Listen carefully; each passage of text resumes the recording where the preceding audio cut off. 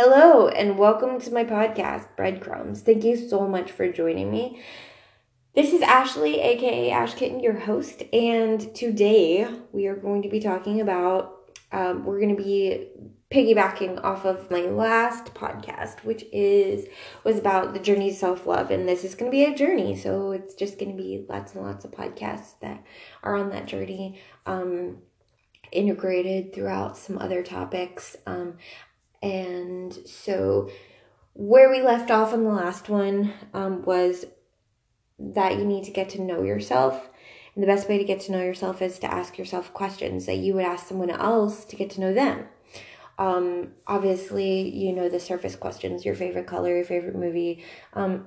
If you don't, then that's fine too. Start figuring out what your favorite things are. But if you've already kind of passed that point and you're like, yeah, I already know my favorite color. I've known it for 10 years because it's been the same color for 10 years or whatever. Then you would benefit from asking yourself really in-depth questions that have to make you think. Questions that if someone asked you, you wouldn't just be off the top of your head, like blue or an orchid or just, whatever, the question they ask you. So I have found a great source online of getting to know you questions, and I'm going to read those and then try to answer some of them. There's 200, so I'm not going to be able to answer all of them. Yes, I will be using the full hour, but I will not answer all of them in an hour, I promise. It takes me 10 minutes to answer one question. That's how much I talk, and I think that is, I guess it's a flaw because a lot of people are like, man, you talk a lot. But in this sense, the fact that I have a podcast, it's a good thing because I always have content and I'm always having something to talk about. You could tell me to talk about wallpaper, and I literally could spend the whole entire time of my 1 hour time set to talk about wallpaper. That's how easy it is for me to talk and how much I talk. So, and I've been also working on that around other people. I try to listen. I know the whole saying, God gave us 2 ears, 1 mouth, so we can listen twice as much as we talk. Well, I didn't get that memo, so I'm trying. But I have been stopping myself and just letting people talk in real life, the people I know in real life, and letting them talk before I even say anything. And that's helped a lot because in the future, my goal, obviously, you guys know, I want to be a life coach, and you have to listen in order to be a life coach. I think one of the things, though, that puts me, in a different category, I guess you could say, with that is that I can already feel people's emotions. So it's not that they have to communicate their emotions to me. Immediately when I walk into a room, I can feel people's emotions, almost everybody in the room. All I need is 3 seconds and close contact. I already know what they're feeling. I don't know why they're feeling that. I'm not a psychic or something, but I can feel their emotions. I'm a conductor to their emotions. So if they're feeling sadness, even if they're trying to hide it, I can feel it. Which is why I get anxiety when I'm around a lot of people at once, because I'm feeling a lot of emotions at once and it causes an anxiety. So I'm trying to deal with that because I'm also a very outgoing people person. So I like being around people. It's just when I'm around a lot of people at once and they're really in close proximity to me, I start to feel everybody's emotions, and especially if they're conflicted, when there's 2 people who are angry at each other, that gives me anxiety. And most people wouldn't know that I get that type of anxiety from being around people because they don't show it. I'm pretty good at also hiding my own emotions. It's not like I go around crying all the time because I'm around people who are sad or, I don't act out always on the emotions that I feel, but it doesn't stop me from feeling and being a conductor to those emotions.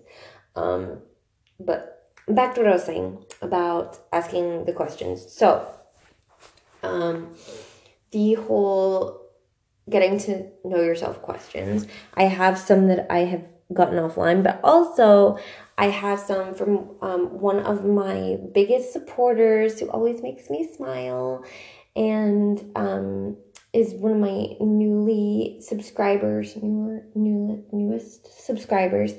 and I'm going to read some of his actually really good questions, really in-depth questions, so I'm going to get right into that. And I haven't answered those questions for him yet, so he's going to hear the answers, at the same time you do. So that's going to be interesting. So his questions, I have to bring them up, sorry. I have to flip between my Anchor app and the app that has the questions. Okay, so he asked me what makes me pure. One,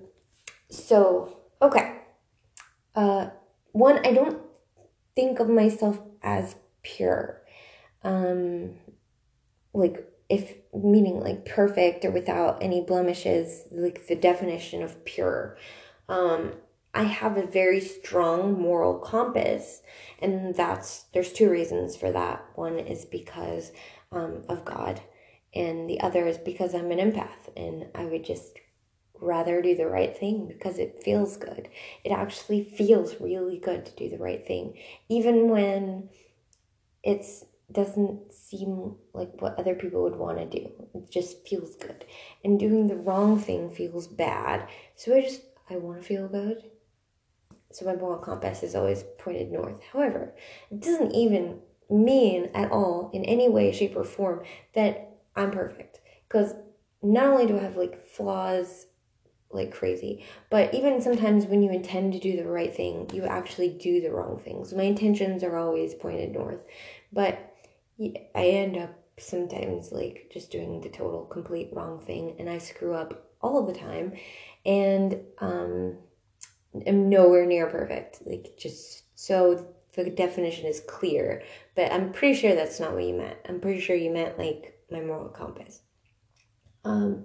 I just love people, and I love people to be happy, and I want people to be happy. And that's what makes me happy, is other people to be happy. So like, I'm not going to do like, things to hurt people. So is that question. I'm trying not to be as long-winded as I normally am with all my questions, or with everything, literally everything, as I talk so much. The next question is, he said, your knowledge is out of this world, and I want to know if you have ever studied quantum physics. You seem like you have. So, no, I have never studied quantum physics. And there's more. Hold on. It says, sorry. Mass and particles in our body, etc. Oh, yeah, no, I've never studied that. But it's something that's interesting and interests me, and it has something to do with like the world around us and things like that. I definitely would be interested in studying that. I know that I'm interested in like time travel and things like that, and like I'm interested in the makeup of our body. I'm interested in quantum physics, like obviously, but the actually studying it, no, I have not. But typically when I'm interested in something, I just like research it and study it. And right now, like the thing that I'm really just like soaking up as much knowledge and energy as I can is the human brain. I've always been interested in how the human brain works, how it's like a computer, and how it actually can be programmed like a computer, and how there's anomalies in some people's brains that make them different, and what we would call crazy, like people who are schizophrenic, people with dissociative identity disorder, which used to be called multiple personality disorder. All those things, they interest me. I want to know what anomalies happen in the brain in order for that to happen. Sometimes they say it's like the surroundings and atmosphere and the way that someone grew up, and that has a lot to do with it. But the brain, the physicality of the brain actually changes. The chemical reactions and chemical makeup of the brain changes in those people. So I've just really been interested in like studying that, and that's kind of what I'm like really hardcore trying to soak up the information on. As far as like my wealth of knowledge, a lot of it comes from just researching anything that I'm just like, oh, that's interesting, I want to look it up. Like recently I found out about chimeras, and that a person can actually have two different sets of DNA inside of them, which is like freaking mind-blowing. So I've been actually researching that too, like on my own a little bit. But anything that interests me, I just don't like say, oh, that's interesting, and don't do anything about it. I just learn it because I want to know. Like, I feel like I just want to know everything.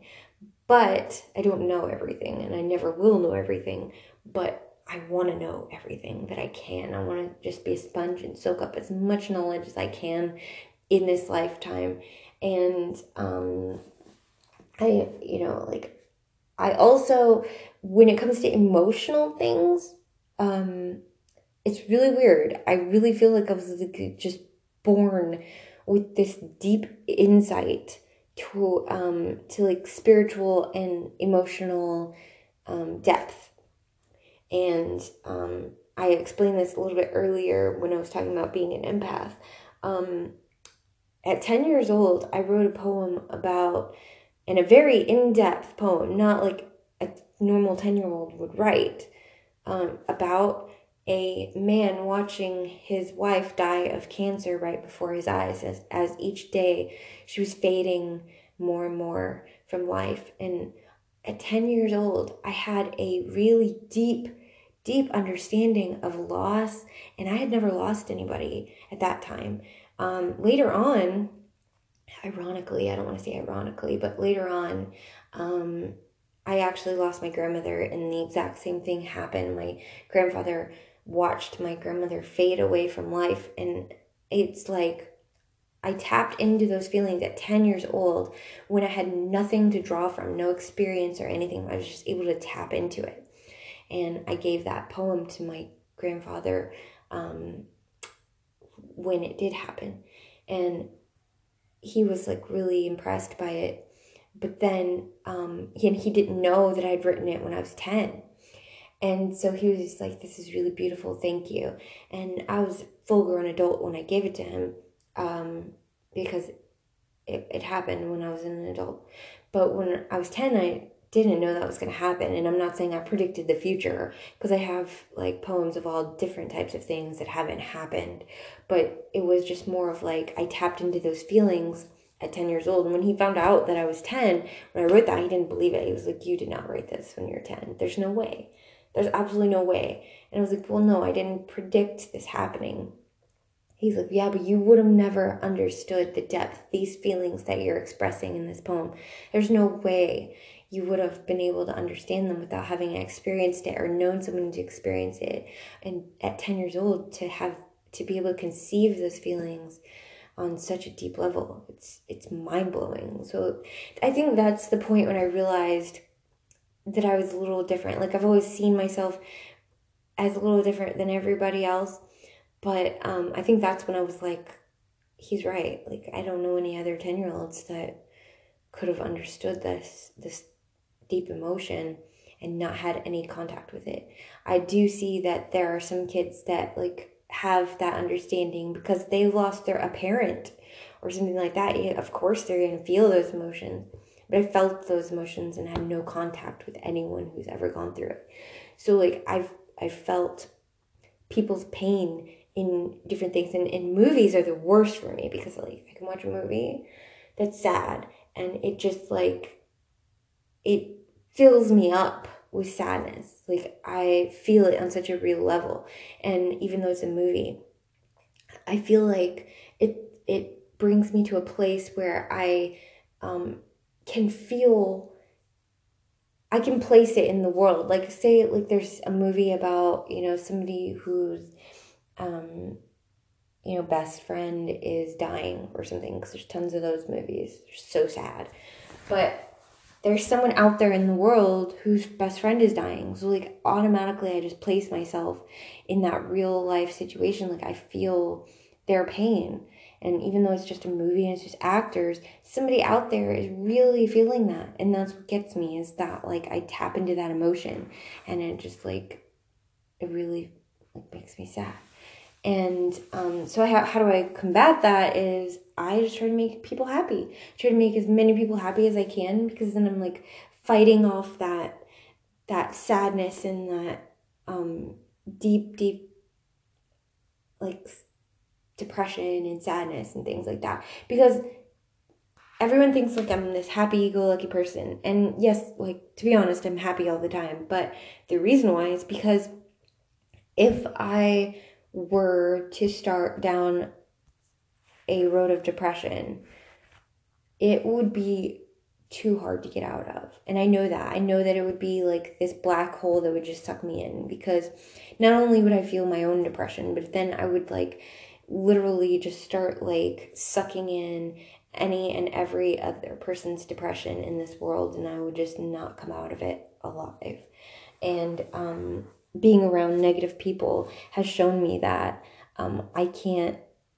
if I can't turn it around, if I can't bring someone in my life that's completely negative, but then like turn it around and try to figure out ways to make them happy, or actually make them happy in ways, then I have to cut them out of my life, because they actually just like suck me in like a black hole, and I can't do it. And I think I have another podcast that talks about that. It's called The Positivity Account. And so I recommend, if you want to hear more about that, you listen to that. But I've gone on for like 16 minutes on like 2 questions. So I'm going to move on to the next question that was from Clark Kent. And the question is, do we control our own thoughts? Or do you believe we control our own thoughts? So yes and no. Yes, because, well, I'll start with the no. Okay, so as weird as you're going to think this is, God talks to me. And, well, the enemy talks to me too. So, like, I believe in God.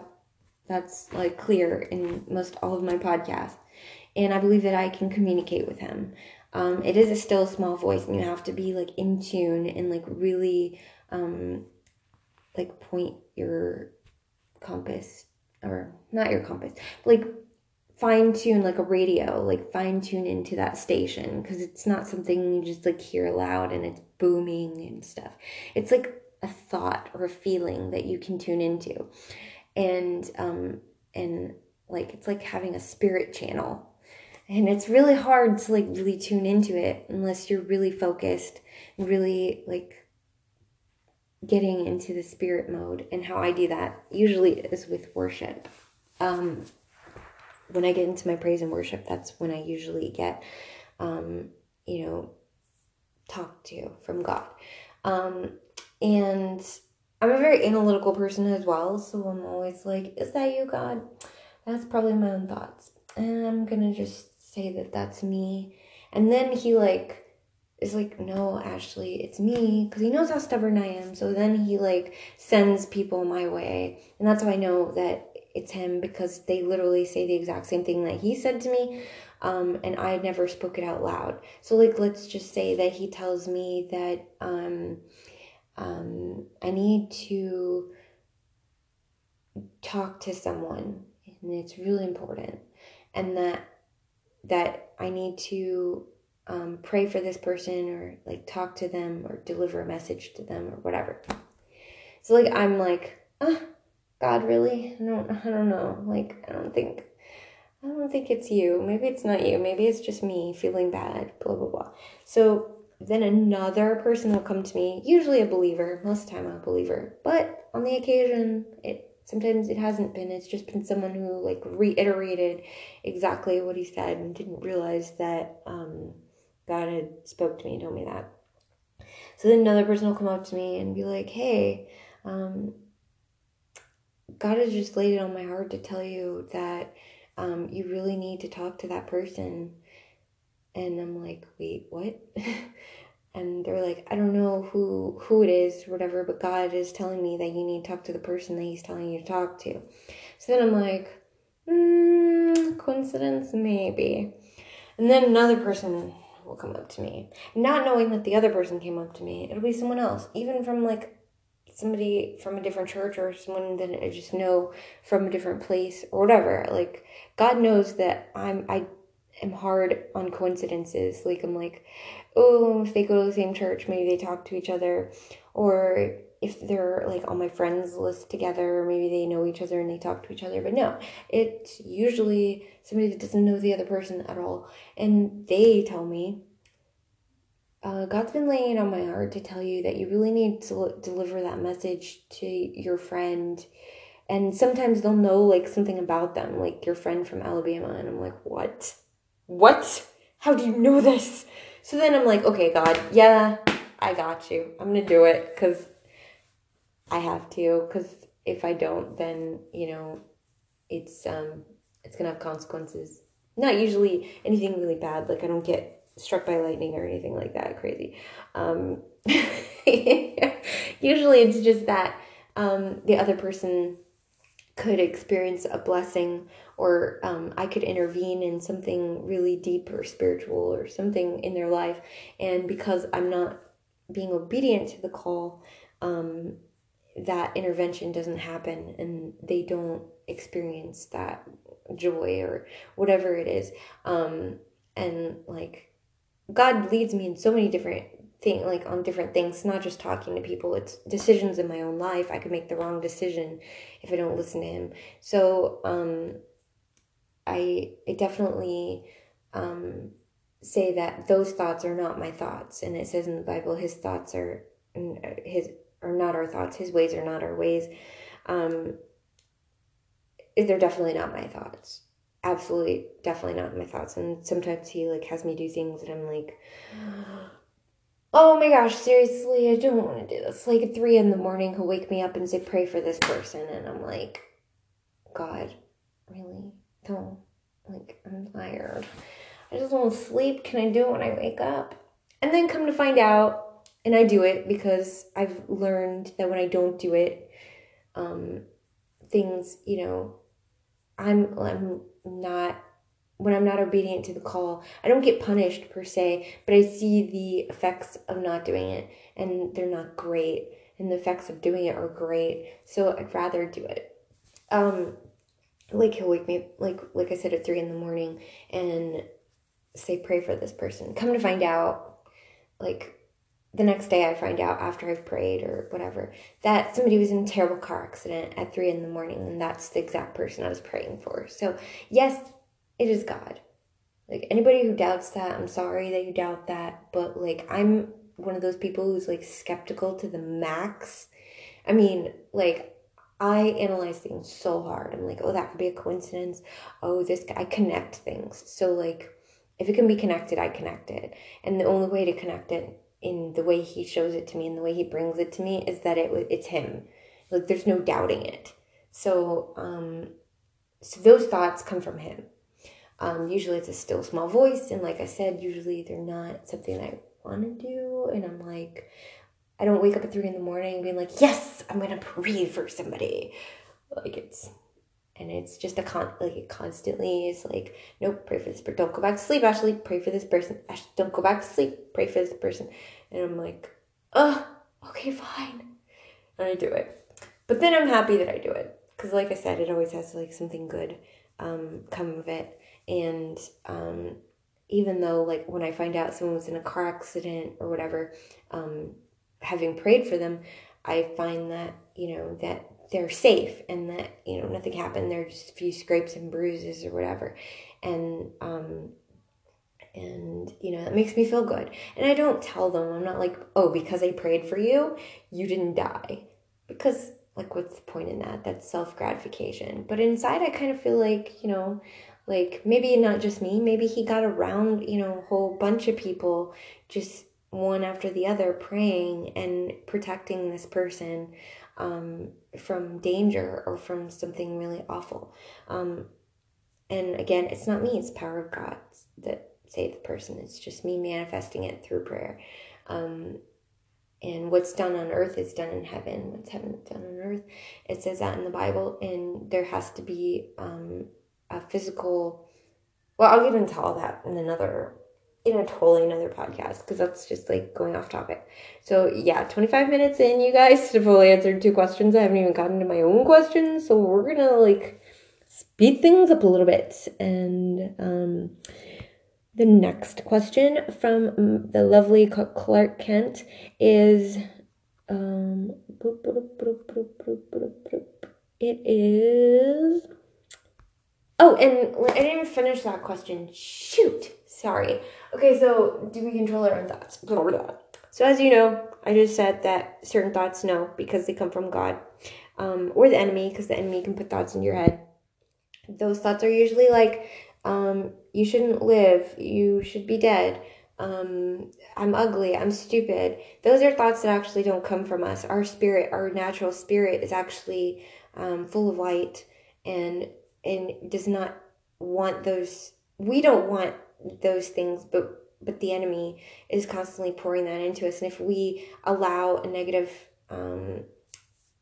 if we have a negative source around us, then those feelings and those thoughts are conducted easily into us. And then they can become our own thoughts. They don't start out our own thoughts. Our own thoughts are usually come from our spirit, come from ourselves, and they are thoughts that have to do with us, I guess. Like, for me anyway. I guess different people are different, because there's like evil people out in the world that don't have positive thoughts, but I feel like that they have over time accepted the negative thoughts as their own thoughts, and they have become their own thoughts. I don't think anyone's born evil. That concept is just foreign to me. I can't possibly imagine, even if they're born with like their brain chemicals being made up a different way. That's why I study that, because I'm like, I don't believe. I believe you have a disposition, but you are not born evil. Even if you like come from an evil family, like you're just not born evil. So then, your thoughts can be controlled and trained. It's kind of like a dog. You know, like when you first get a puppy, they're gonna pee on the floor, poop on the floor, just do whatever they want, run rampant.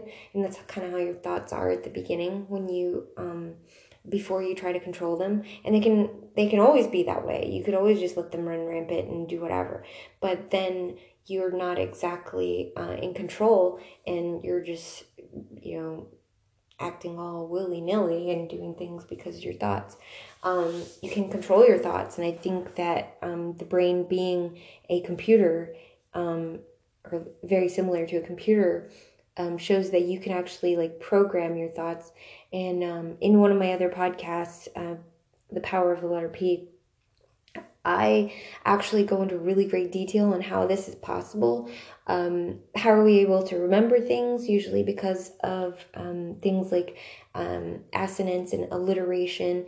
When there's repetition, repetitive vowels, repetitive consonants, we remember those things. That's why we're drawn to music and lyrics, things like that, because the repetition, and especially in children's songs, how we get kids to remember certain things, or to like doing certain things, or like to remember to brush their teeth. We make up a song about it because that's a way that we can condition the brain. It's almost like a little program that we're putting in that they're following, and the song is kind of like a way of them constantly remembering. So like we could remember songs we were sung in childhood, and that's like many years ago. The brain is just like a magical organ. Like it's incredible the things the brain can do, and what you can do with your brain. You can train your brain to be positive, and like in one of my other podcasts, I was talking about, positivity and training your brain toward positivity. We are conditioned from a very young age for our brain to actually just automatically go toward negative things. Like I mentioned in another podcast, when you're driving down the road and you see someone, with a fancier car than you or a nicer house, automatically your brain goes to like, oh man, like my car is a piece of crap. Like I need this. I wish I had a bigger house. Oh, I wish I was this person. It's so negative, so negative. But why aren't we just glancing over and just turning our head a little bit the other way and seeing that there's a man standing on the side of the road with a sign that says will work for food? And whatever put him in that situation, because we're not going to argue that point, like drugs or whatever put him in that situation, you're not the one standing on that corner. Whatever put him in that situation, you aren't on that corner. So you aren't like begging for food or for money. So shouldn't you be grateful? Shouldn't you be like, man, this car is awesome. I can get from point A to point B. I don't have to walk. I have enough money to fill the gas up. Like, I'm doing really good. We condition ourselves from a young age, or the world has conditioned us to negativity. So we can actually train our brain toward positivity. We just have to catch ourselves. And I feel like our thoughts are like clouds that just float by, and we can either like really, really pay attention to them and delve into them and start like, going with it. We can pick which ones we pay attention to, but if we just let one blow by, like one negative thought can just blow by and we don't have to really pay attention to it. We don't have to keep it going and building off of it. We like a thought can go by. It's like, you look in the mirror, because this happens to me. I look in the mirror and I'm like, bleh. So that does happen. I'm serious. But then like, I'm like, gosh, I'm being negative. I need to stop. So when you catch yourself being negative, you can turn it around. Those initial thoughts, I think they come from the enemy. But I just believe any form of negativity is evil. And I've had a debate with someone on this, really, really intense debate, that I believe all negativity is evil. Every bit of it. So I'm not saying that a person who has negative, like if I say something negative or someone says something negative, I'm not calling them an evil person. But where the negativity came from is an evil source. And so I believe that the enemy can speak negative things to you or cause negative things to be put in your head. But you can control your own thoughts. You can very well control your own thoughts. You have so much more power than you think you do. You can, and the power of the brain is incredible. When we're talking about, like, there are some people who believe that I don't know, like I'm just putting something out there, but they believe that they're invincible. Like, they don't believe, like there are some people that believe that if they got shot with a bullet, they wouldn't die. The brain is so powerful. It can make you believe something so strongly. And so, like, that's why I'm so analytical too about like things like God and things like that, because of the logical side, when you look at it logically from just a logic standpoint, it doesn't really make sense. But when you add spirit into it, and when you add emotion into it, because we're emotional beings, when you add those things into it, then it does connect the dots. And I've had to research a lot of the history of the Bible and things like that, because I found it hard to, like a hard pill to swallow. But once God started talking to me, I was like, yeah, this is undeniable, and I can't really 100% like deny this, because it's real to me. And that's why, like, I'm not critical of people who don't believe in God, because they haven't had that God experience. And I would be on that exact same wavelength as them if I wouldn't have had a God experience. And now lots of them, but the first time I had God experience, it was like, whoa, this is a little out of my comfort zone, because even though I'm a very deeply emotional person and a deeply spiritual person in the way that I recognize negativity and positivity and love and light and happiness, the concept of God and Jesus dying on the cross and the Bible and all those things, even though it was also ingrained into me growing up, I rejected it because it just didn't add up to me, and things have to add up and they have to make sense. So I researched it, and my research brought me to the conclusion that God is real.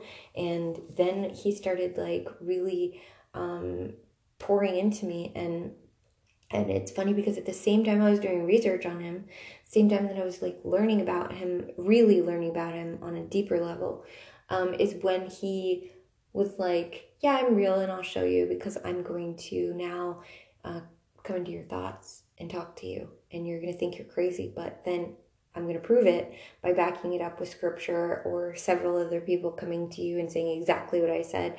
So then I was like, okay, this is real. This is real. Or I'm crazy, and I'm willing to accept that I'm crazy, but I can't possibly be crazy if all these people are coming up to me as well and telling me, like, me and all these people can't be crazy at the same time. That's not logical. So, and it's not logical for it to be a coincidence. So what is it? It's God. I have another friend that's logical like I am, and she hasn't had a God experience, and so I completely understand like why she doesn't believe in God. I understand, because growing up, I'm like, really, like, then I had all these questions, like, then how did dinosaurs, like, how do you explain dinosaurs? How do you explain this? Blah, blah, blah. And I just like pour out all these questions, which later in life I answered because I looked up and I found answers and I researched, and that's what I do is I research. 36 minutes in, I don't even think I'm going to be able to get to my own questions. This is so sad. But see, I'm getting to know myself, so this is great. And I hope you guys are asking the same questions of yourself. And maybe like getting to know yourself on a deeper level. So he said, do you believe we control our own destiny, or is everything we do planned from a higher power? Okay, so that is definitely going to take a long time to answer. I believe that this is a concept that it's very hard to explain, but I get it in my head. So I'm going to try my best to explain it. The movie Minority Report, if you've ever seen that movie, pre-crime, like people can get arrested because of something that the oracle knows is going to happen, and a crime that someone knows that they're going to commit. So like somebody's just sitting in their house doing dishes, but the oracle says this person is going to commit a murder, so they get arrested for it, and the murder never happens. Okay, so kind of like it's going to kind of be like that. So God is in that sense the oracle. Like he knows everything that's going to happen. He has already seen the end from the beginning, and it's hard for us to conceive that because we live in a world where nothing is infinite. We look at every single thing around us and it has a beginning, middle, and end. It has a birth and a death. Anything that's living has a birth and a death. Anything that is made still deteriorates. There's nothing that lasts forever. So for us to conceive the idea of forever, it's very hard for us. I like to close my eyes sometimes and just like understand that everything that I'm seeing, which is darkness, it goes on forever. It's an expanse that goes on forever. And time is also in that way where it's like a circle, because a circle goes on forever. You just keep going around that circle. So God created time. God created all of this. So of course he knows any and all of it. Like, he's the creator. Just like, I don't know, like, we are a higher life form than our pet.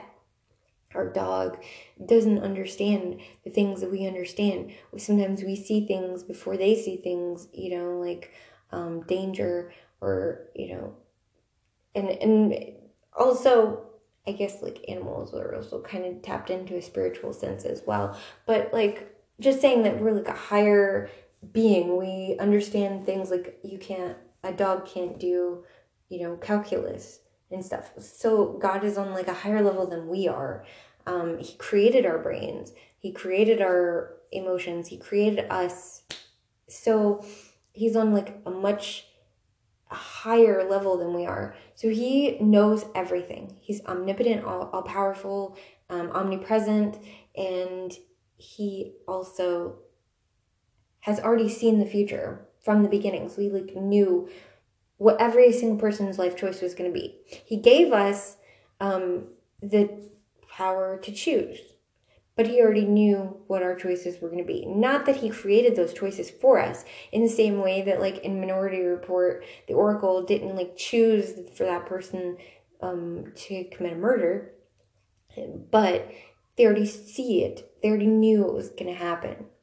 Now, God is different in the fact that he doesn't arrest us for pre-crime. He could have just rounded all of the ones up that were going to be bad or, do evil things, and just like, be done with them, and then let the rest of us be fine. He's letting us live it out because it's not fair to judge us on pre-crime. Like, it's not fair. We still make our decisions. We're still living it out. But he's already seen the end. He's already seen what decisions we make. Do we make our own decisions? Yes. We still choose our own path. We choose what path we go on, but our destiny is already seen. God has already seen our destiny, sees what we're going to do and how we're going to do it. So it's like really hard to conceive that idea that like some people say, well, if God already saw it, then that means he made that choice for us a long time ago. No, it doesn't mean that. It means that he could have given us, he could have taken away our free will, and then we all would be on the same path, and we all would be exactly the same, and he could have made us worship him day and night, and he could have just created us just to worship him. And though we were created for worship, and he did create us for worship, we have the choice to worship or not to. Because a forced gift isn't a gift. If we gave our hearts to him because he made us, it wouldn't be a gift. And he's a loving and fair and compassionate God. He's not going to force people to love him. So he has created this plan, this well, I wouldn't say created. He has, in the spirit realm, it's different than the physical realm. We can tap into things, unbelievable power that is common in the spirit realm. Healing, all those things are completely common. Jesus came down to earth, and since he was God inside, he was able to bring the spirit realm to the physical realm and heal people and perform miracles. Not just because he was God, but because he brought the spirit realm into the physical realm. We can tap into the same power because he allows us to. He said he gave us spiritual gifts. However, our brains are analytical, and we're like, these spiritual gifts, they just sound a little bit out there. Like, we're not superhuman, but we actually are. And I think that's the draw. We have so much to like superheroes and things like that, is because deep down inside we have those superpowers. We have the power, and we just don't tap into it because it takes being in the will of God to tap into it. I believe our destiny, like, he already knows who's written in the book of life. He already knows who's in it, but he's waiting for us to literally go through our lives and make the choices to get there. Because if he would have just been like, well, Ashley, I know that you weren't going to choose me, even though I didn't give you the chance to live out your life and choose me because I already saw the end from the beginning. So I'm just gonna, like, you're just not gonna go to heaven. Then it wouldn't be fair. He's a fair God. So he's always trying to get us to reach deep down inside of ourselves and try to conceive that we have those choices. We can make those choices. He's already seen what choices we make, but I almost feel like it's ever changing. Like, he's seen it, but it can change. And that concept is hard to believe too, but you right now have a decision. You alone can make that decision. God's already seen that decision, but you can make that decision. So we think of it as ever changing, but God's already seen the end result, I guess. Like, he's already seen it play out, but he wants it to play out so that way we don't get judged for something we didn't even do yet. We would have done, but we didn't do yet.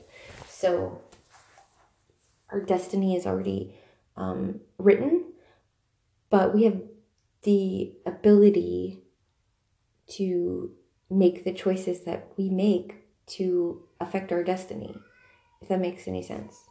Next question. I'm gonna do some like elevator music while I'm looking for the question. So, oh,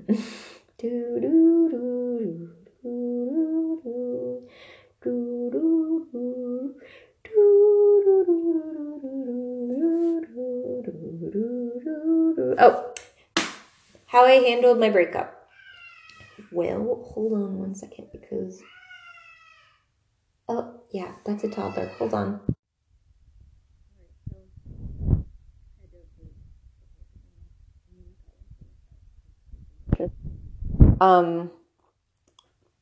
So how did I handle the breakup? So first off, I left him. We were together for 15 years. And it was very hard. I always knew I was going to leave because I was miserable. And one thing is that he was a narcissist. And I had to do a lot of research on narcissists and empaths and sociopaths and things like that because I had to really understand the cycle that I was going through. He was abusive, and I thought that I could help him because it was like he was two different people. So I would compartmentalize one person as really great and awesome and full of love and compassion, and then the other person had absolutely no compassion, no empathy, hated me, would burn me alive if he could. Like, that's how I compartmentalized the two. And realizing after reading about narcissism, and especially sociopathic narcissism, he doesn't have emotion. So all this time, like, I would always, like, usually with everyone else, I'm like, I already know what you're feeling. I already know what you're feeling. Why are you feeling that way? And typically I don't like really prying into people, like, and stuff, but I still like, pushing a little bit to find out, like, if they're okay. Like, is everything okay? Because you seem a little off. And usually they're like, what? No, I'm fine, but then later they'll come to me and be like, how did you know I was going through something? Because I was like, no one else knew, and I was trying to hide it the best I could. How did you know? Well, with a narcissist, it's a lot harder because they actually have no empathy, they have no feelings, in the same way that we do. So you can't read a narcissist. A narcissist can read you, like, pinpoint exactly how you're feeling, but they can't feel it and they don't care. They use it for manipulation. So he always knew exactly what it took to say to make me feel better or to manipulate me to do something that he wanted, because he knew what kind of person I am, and he knew that, like, apologies are huge with me. Sounding sincere and all those things are really important to me. So he would do that when he felt the need to do it, but it wasn't real. And I realized that a person can't be two different people.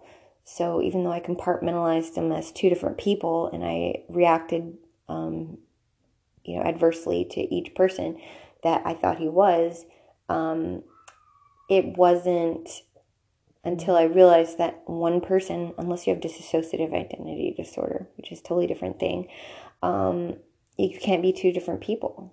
You can't believe two different things. You can't have hatred and love in your heart. It's not possible. The two cannot coexist. So one was a mask. And I had to ask myself which one. And it was hard because it looks like I'm probably just going to go into another hour in my next podcast because I haven't even gotten through these questions yet. And I apologize. I talk so much, so freaking much. So, but I had to ask myself with him which one was the mask, and a good person, a person with moral compass, and a person who he pretended to be. When I compartmentalized the good side, wouldn't pretend to be evil, would have no reason to, put on an evil mask for any reason ever. Like, why? So, I realized that the evil side that he was putting on the good mask to manipulate and get things that he wanted. And he doesn't even experience anger in the same way that other people do. He gets angry, but it's more of a controlled sense. So I used to think, and he used to blame it on, I have anger issues, I have anger problems, and he would be very physically abusive. But I noticed that he had a level of control that was unbelievable when other people were around. And that showed me that he can control it, because if he doesn't do it in front of his friends, he treats me a totally different way in front of his friends. I could say something like, or do something like, for instance, if I did something as small as like can't find the keys or something like that, it would have been a flip switch for physical violence if no one was around.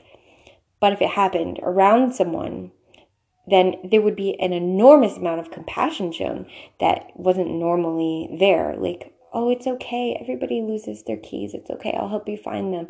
And it's like, who is this person? So I realized that he became who he wanted to be around other people, and that he was putting on a mask, essentially. And that's not the person that he was. It was just who he wanted other people to think he was. And he did a darn good job of it, because no one believed me that he was this narcissistic person.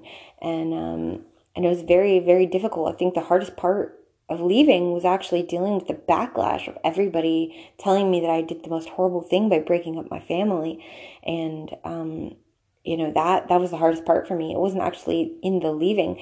I was codependent on the relationship only because I had like Stockholm syndrome, I think. I mean, in a way, because it got to a point where the amount of love that I had from the beginning I went through stages. Like I went through I'll do anything. I did like the 40-day love dare. I did anything I could to try to change that part of him. And I realized that that's who he was. You can't change people like that. And it just sucked the life out of me. So living there, and it took 15 years to leave. I left like 22 times, but no, not literally 22, but like over 20 times. I lost count. But I'd always only be gone for like a day or two or a week or two. This time I've been gone for almost 3 years, and I'm very proud of myself. I've already passed that point of like no return. There's no way that I would ever go back to the way it was. But it got to the point where, and and many times I would come back because it was just, harder to figure it out on my own. And I was scared of like being homeless and stuff. But then like one day I broke down and I was like, homelessness would actually be better than this. Like I could live on the side of the road and beg people for food and money and be okay with that more than I am this life that I'm living every day, because I was so broken and so depressed and just I can't even explain it. Like I was dying, and I would have committed suicide had I had to stay any longer. So I just was like, you know what? I know you're gonna not let me walk out with any money or the kids or anything, because he controlled everything. And I didn't at first. I didn't get any of the kids. He wouldn't let me. And again, like it's because how much control he had, and this segment is about to end, but I'm definitely going to just continue on in the next one because I have so many more questions that I haven't answered. But there was a saying that I read one time, and it was about a dog that was chained to up in a yard. He was chained like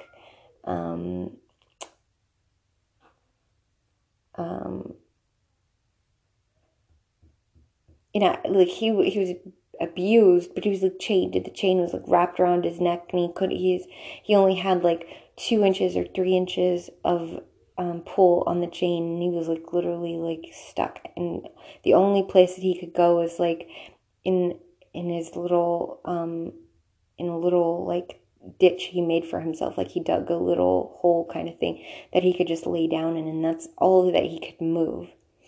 And then somebody felt really bad for him and took off the chain, and the dog didn't move. The dog stayed. So you can be in prison without the chains. It's a mental thing. And finally, I broke free of that prison, and it was very difficult because the fear of the unknown. And a narcissist thrives on control. Maybe it's like, to make up for the fact that they don't feel anything, they don't have any emotion.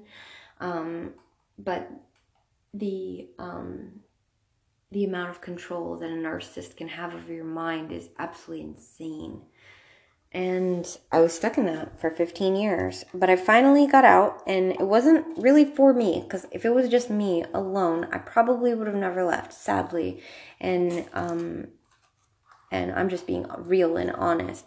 But it was because of my kids, because I realized that I'm allowing my children to see this and believe that it's okay to be treated like this, and that this is how a normal relationship is supposed to be, because he did not cover up his actions in front of the children. He, at some point, he actually stopped hitting me because he lost control.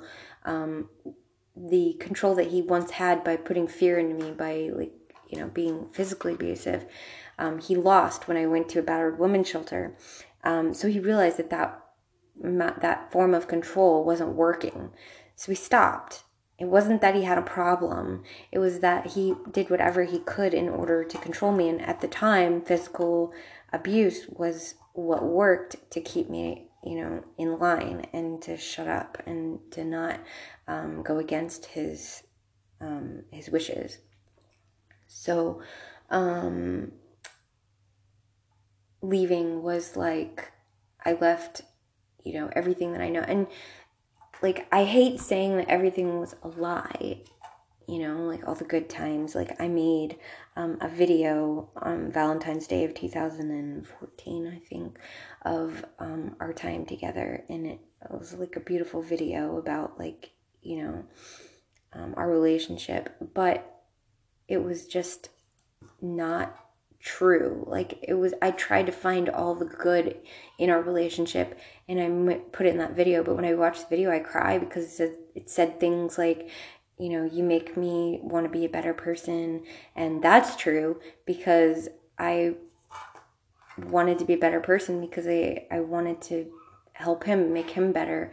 And every day I tried to be a better person. But I'm going to continue this on the next episode because obviously we ran out of time, and I'll continue the questions and stuff. Thank you for listening. Have a good day. Bye.